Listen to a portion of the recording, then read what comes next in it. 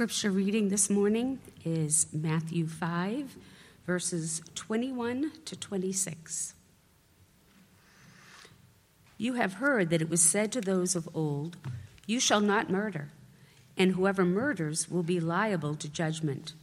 But I say to you that everyone who is angry with his brother will be liable to judgment. Whoever insults his brother will be liable to the council. And whoever says, "You fool," will be liable to the hell of fire. So, if you are offering your gift at the altar, and there remember that your brother has something against you, leave your gift there before the altar and go. First be reconciled to your brother, and then come and offer your gift. Come to terms quickly with your accuser while you are going with him to court, lest your accuser hand you over to the judge, and the judge to the guard, and you be put in prison.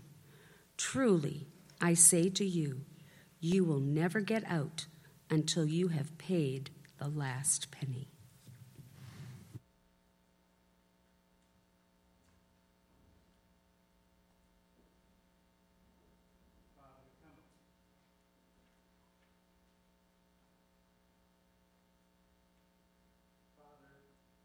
For you today, a needy people, Lord.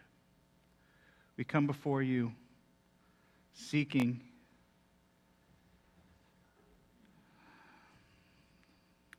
a right relationship with you, Lord. We come before you, our King. And as our King, you have the rights and the authorities to govern our lives, Lord.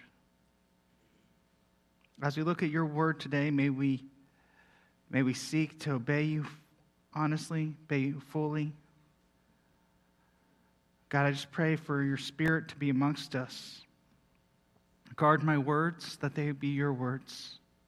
Guard our hearts, that we hear the message from our King. I just ask that you will be glorified in our meeting this morning as your people, your church, your gathering, to honor and glorify you, to give praise to you. God, may our hearts be ready to hear the word, and may we be ready to do it. I just ask this in your Son's holy and precious name, Jesus Christ, our Savior. Amen. All right, just make sure I was actually on and you all could hear me. It'd be worse if I was just talking to myself.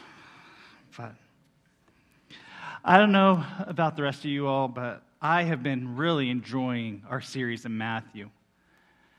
Matthew has done an excellent job of holding up our Savior, of showing us who he is. And Pastor Fletch has been just pointing these things out wonderfully. And it's been awesome to see during the series on Matthew how Jesus is the fulfillment. He's the fulfillment of everything. Over and over again, he was the fulfillment of the prophecies from the Old Testament scriptures that we saw. He is the completion of different Old Testament types that were laid out in the past in the Old Testament. He comes and fulfills those. We even saw how he is the fulfillment of the law. Now, the law is made to show us our sin. When you hold the law up to your life, it shows that we are not righteous. But to Jesus, it shows that he is righteous. He is the right one. We even saw how Jesus is playing out visually the history of Israel in his own life. He was called down to Egypt and called back up from out of Egypt, just like the Exodus. He went through the rivers of the Jordan, just like the Israelites went through the Red Sea. He went through his baptism. He spent 40 days in the wilderness, symbolizing those 40 years of Israel in the wilderness. And he now is giving the law. Just like on Mount Sinai, Moses went up and he received the law of God back in Exodus. Here, Jesus, in the Sermon on the Mount, he went up on the mountain, and he's now giving the law of the new covenant. But this law of the new covenant that Jesus is coming to initiate, this is a different law than what Moses did. Moses went up, he got the law, he brought down the stone tablets, and this was a law outside of the people that focused mainly on actions, some heart, but mainly on actions. Jesus is giving a new law that focuses in on the heart issues. Because out of the heart flows our actions. And this falls right in line with what he came to do with the new covenant. The new covenant was promised in Jeremiah 31. I'm going to start there before we even get to Matthew. Jeremiah 31, verses 31 to 34. Behold, the days are coming, declares the Lord, when I will make a new covenant with the house of Israel and the house of Judah. Not like the covenant I made with their fathers on that day when I took them by the hand out of the land of Egypt. My covenant that they broke, though I was their husband, declares the Lord. For this is the covenant that I will make with the house of Israel after those days, declares the Lord. Just listen to this. I will put my law within them, and I will write it on their hearts. I will be their God, and they shall be my people. And no longer shall each one teach his neighbor and each his brother, saying, Know the Lord. But they shall all know me, from the least to the greatest, declares the Lord. For I will forgive their iniquity, and I will remember their sin no more. This is the new covenant that Jesus came to initiate. This is the kingdom of God that Jesus came and was bringing. Jesus in chapter 4 of Matthew was going around preaching, the kingdom of God is at hand. This is it, the new covenant. And as pastors told us many times since we've been in the Sermon on the Mount, this sermon is a primer for the kingdom living. This sermon is giving that new law. And we're going to see here in Matthew 5, starting in verse 21, that these laws do focus in on the heart.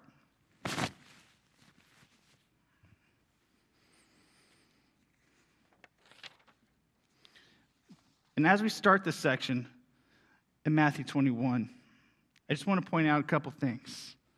Point out a couple things of the beauty of what God has done here in this section. When we get to 21 to the end of the chapter, this is a new section on the Sermon on the Mount. And once again, Jesus is drawing their eyes back to Sinai. Because if you remember the Ten Commandments, there was 4 of them that had to do with the God-man relationship. And 6 that had to do with the man-to-man relationship of those 10 Commandments. In the rest of the chapter of Matthew 5, Jesus is going to use a phrase over and over again. This phrase is, you have heard it said, ...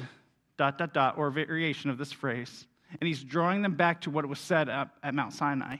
And there's 6 different things he lays out here that are man-to-man relationships. Just like the 6 commandments there on the 10 commandments that had to do with the man-to-man relationships.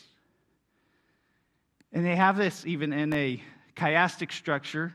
That was the way of the Hebrew thought, Jewish thought, where they put the first and last points connected, the second and second to last points connected, and then it keeps going and making kind of a V shape, a sideways V, or like the geese flying. And here you have anger connected with loving your neighbor, flip sides. You have lust, wanting something you do not have, connected with retaliation, desiring to take back something that was taken from you. And you have in the center divorce and oaths, which both are focused here on faithfulness. Faithfulness to your word in your marriage and faithfulness to your word in your commitments. So here as we are looking, just stepping into the beginning of the section, Jesus begins with a statement, verse 21 of Matthew 5. You have heard it said to those of old that you shall not murder, and whoever murders will be liable to the judgment. So when it says that you've heard it said to those of old, he's reflecting back to that Sinai covenant. Those of old would be those people in the wilderness who received the initial law. Now these people here are receiving the new law, but he's referring back to them. And he quotes directly, "You shall not murder." That's straight out of Exodus chapter 20. But then he summarizes other parts of the law when he says that you will be liable to the judgment. Specifically, Exodus 21:12. Whoever strikes a man so that he dies will be put to death. And then Exodus 24:17. Whoever takes a human life shall surely be put to death. So this is the law that he says is going to be, if you break this law, you're going before the council. So the question is, who's the council? Well, I'm glad you asked. The council would be their local court system. So their local court system could handle something very cut and dry like this. You killed someone, you murdered someone, you're put to death. That would be what the council would be referring to. And this assertion alone, if we just took this phrase all by itself, the crowds of Israel would be following right along. Yep, this is exactly what was taught. The Pharisees and the scribes would be saying, amen, yes, we got to kill them all. If there's a murder, we got to do it. Yet I don't think they were listening that way, because just beforehand, Jesus said you had to have a righteousness above the scribes and the Pharisees. And that would have been a shocking statement. And I don't know about you, but when I hear a shocking statement from a sermon, I'm a little on edge, like, what's coming next? So these guys were on edge. They were listening. It was like, what's coming next? He said, and Jesus brings them back here. Okay, I can agree with this. I can agree with that. But then he says in verse 22, but I say to you that everyone who is angry with his brother will be liable to the council. I want you to feel the shock for a second. He connected that first phrase with Mount Sinai, with the law given to Moses, and then he connects it with, but I say to you.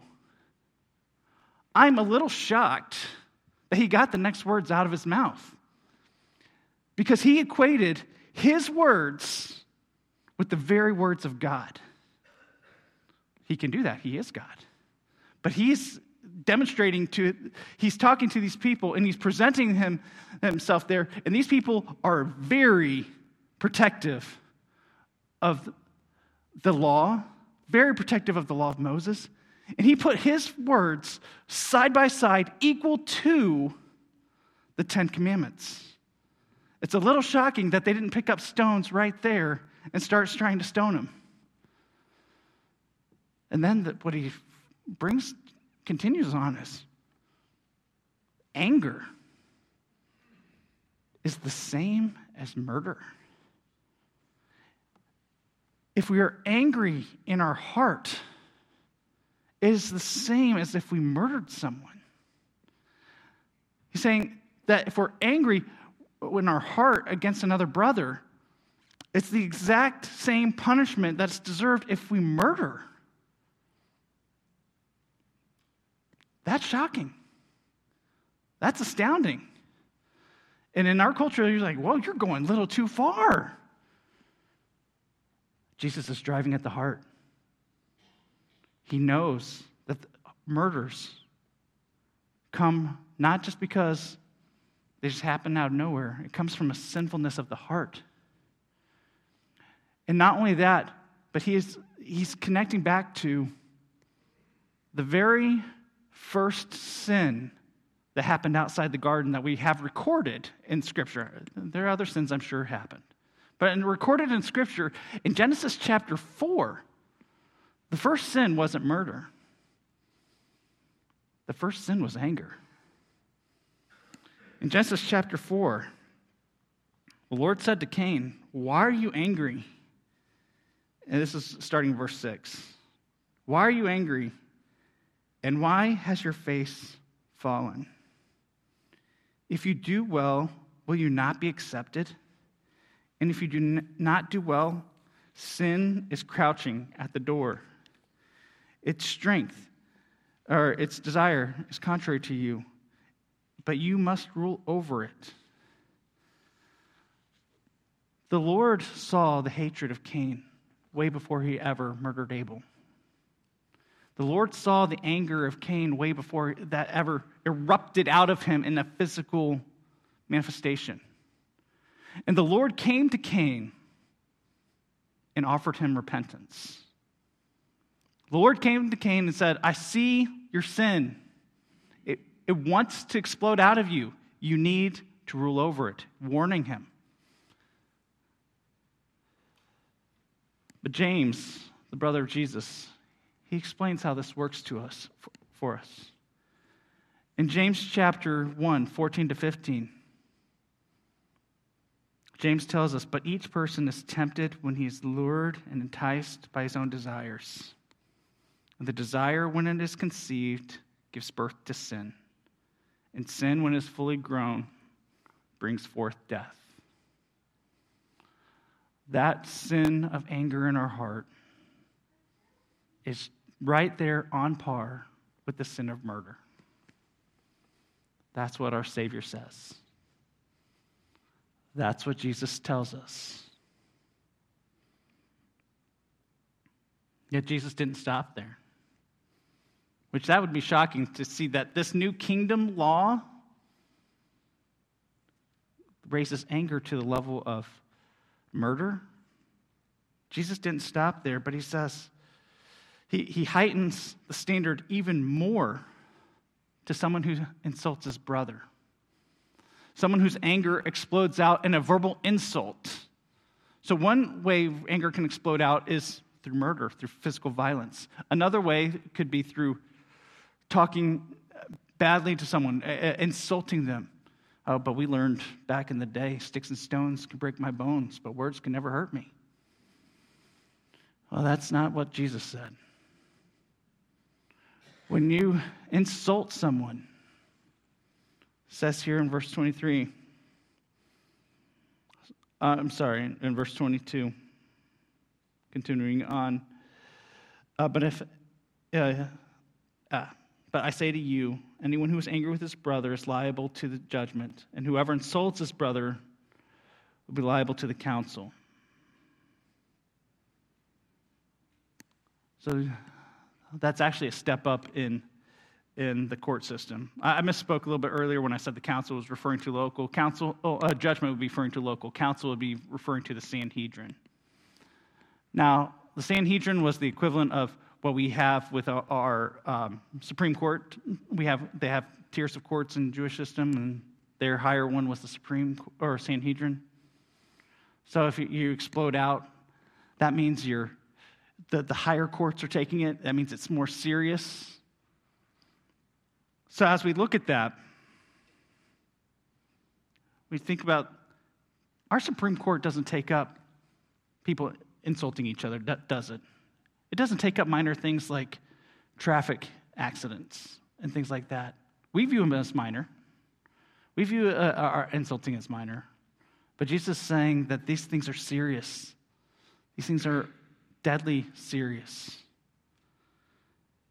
And then he ends with this escalation. And whoever says, you fool, will be liable to hellfire, or to the hell of fire.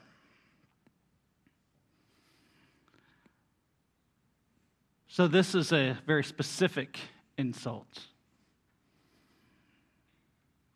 In Jewish custom, the phrase, you fool, meant more than just they were not intelligent. If we remember back in our series that we had in Proverbs, we learned that Proverbs compared the fool and the wise man repeatedly. And the fool and the wise man were contrasted because the fool despised wisdom, but the wise man feared the Lord. It says in Proverbs 1:7, the fear of the Lord is the beginning of wisdom, but the fool despises wisdom and instruction. In Psalm 14:1, it says, the fool says in his heart, there is no God. They are corrupt and do abominable deeds. Then again in Psalm 53:1, the fool says in his heart, there is no God.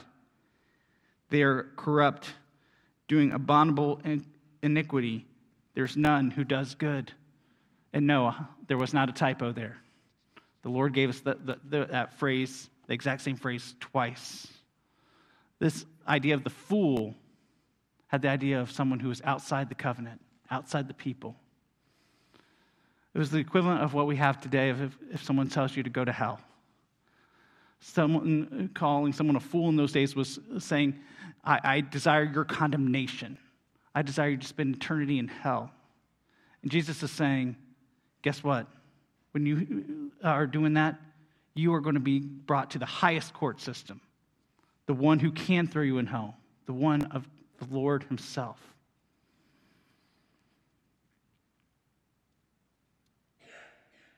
When we think about just a few verses earlier, Jesus had said, the scribes, one has to have the righteousness of the scribes and the Pharisees to enter into the kingdom of heaven. And then he comes with this, showing what kind of righteousness. This truly is a righteousness that is higher than the scribes and the Pharisees. This is a righteousness that we cannot obtain on our own. This is a righteousness that we can only get from another. Back in Jeremiah, it said that they will give us a new heart. We need that new heart if we're going to have any semblance of ability to meet this law. Because we cannot do it on our own. We are totally and completely unable. If we thought that the old law, the Sinai law, would reveal sin, how much more is this one revealing sin in us? We cannot do it, but we have a Savior who did.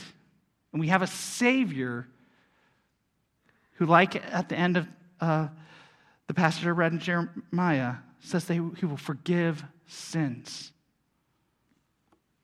He'll forgive sins. So,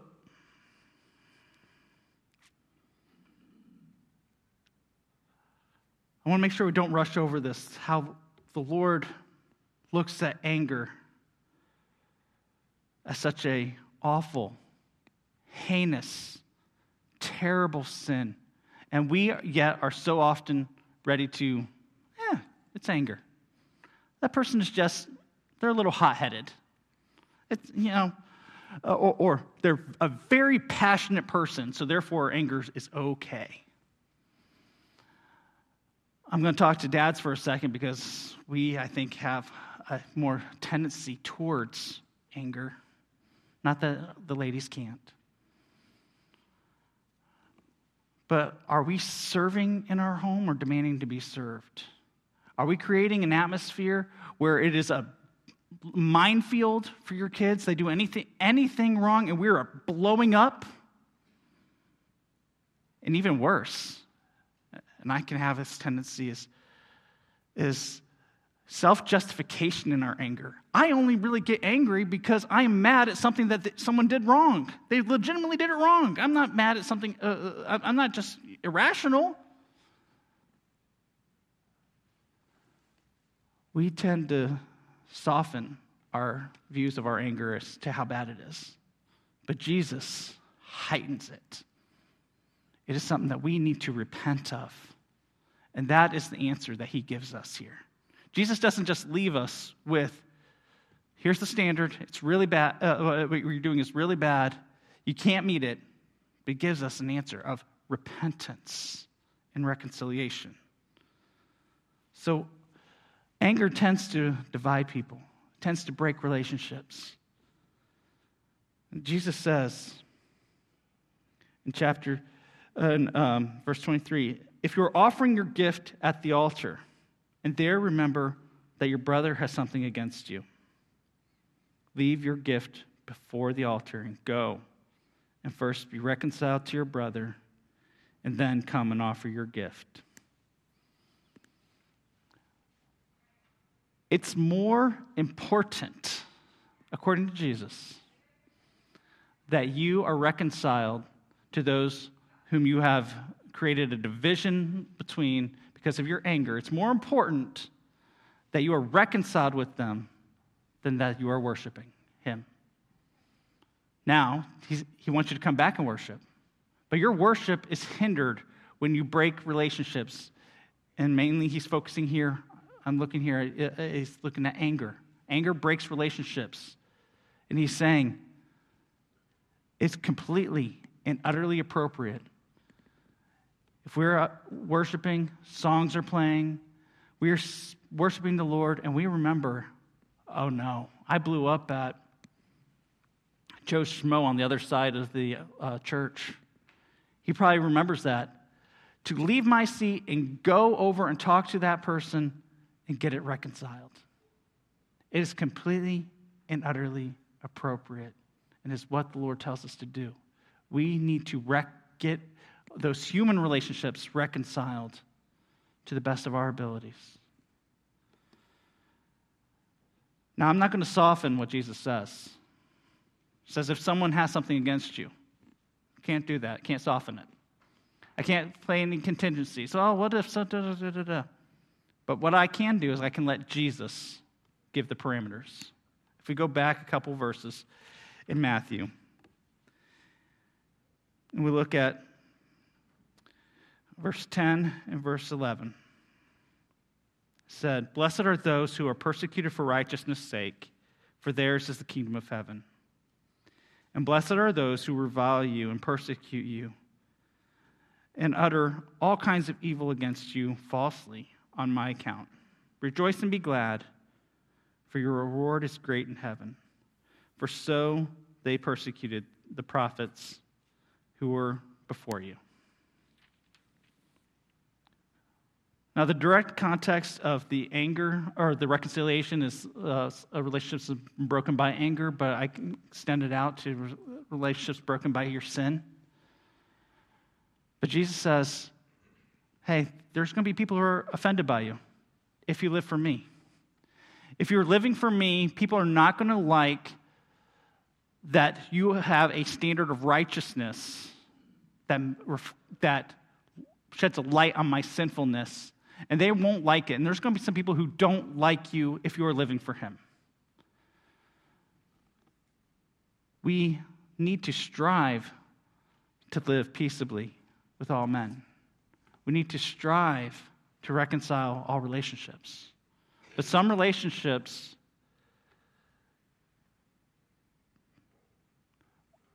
are broken because some people don't want you to follow the Lord.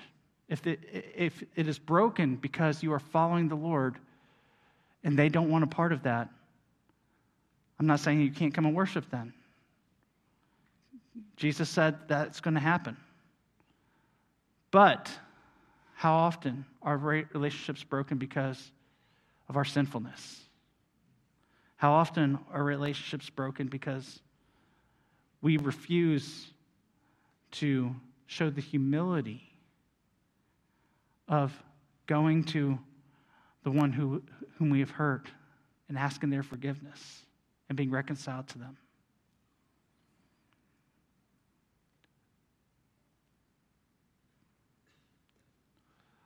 So one thing of application here is go and be reconciled to those who, in your anger, you have burnt those relationships.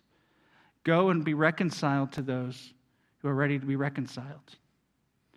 And be ready to forgive when those who may not be ready to be reconciled repent. And when they are ready to repent, they are ready to be reconciled. Reconciliation is the key. Don't hold out reconciliation. And it ends here in this passage. Come to terms quickly with your accuser and while you are going to court, lest your accuser hand you over to the judge and the judge to the guard, and you be put in prison. Truly I say to you, you will never get out until you have paid the last penny.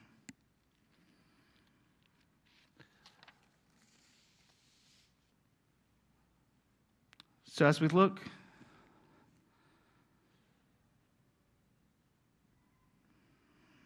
to making sure that we are following the laws of Christ, following the laws of our King, if you are outside of the kingdom of Christ, if you are not a citizen of His, if you're not submitting to the law of Christ, there is one with whom you need to be reconciled. There's one with whom you have fallen so short of the law, so short of His standards, that punishment in hell is right and is just and is appropriate. But that one to whom is the judge, the one who you need to be reconciled with, He's also the one who came to this earth. He's the one who lived a perfect life. He died on the cross to pay your penalty of your not following the law of Christ. To pay your penalty of not following. And not only that, but to give you on your account His righteousness so you can live in good standing in the kingdom of heaven.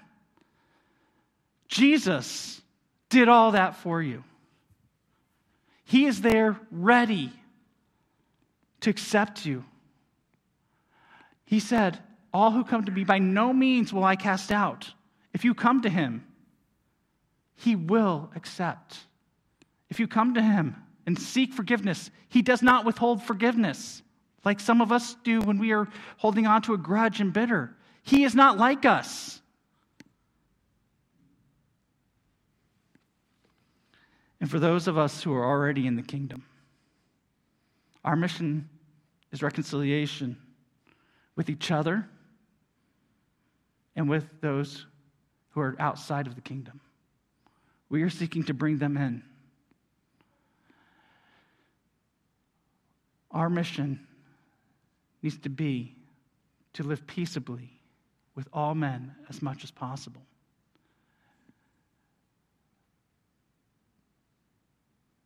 Seek forgiveness from those whom you have wronged. Seek forgiveness from the Father. And seek to live without the anger, controlling the anger like Cain was warned to do. Let's go to the Lord in prayer.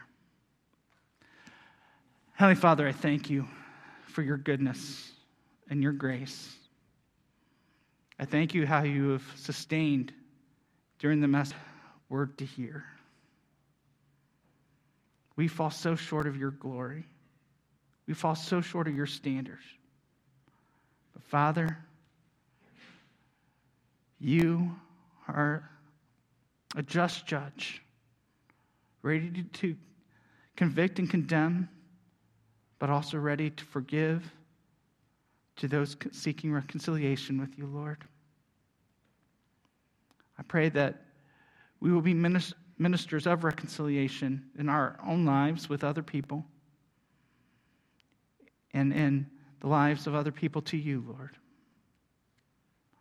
I pray that you will be glorified in our church, that phone calls will be made, that conversations will be had that need to be had, that our homes reflect what it looks like to repent and ask forgiveness when we have wronged each other. May our homes not be marked by anger and frustration and this overwhelming rage, but is seeking to serve and be reconciled to one another, Lord. I just pray for your blessing on our church. In your Son's name, amen.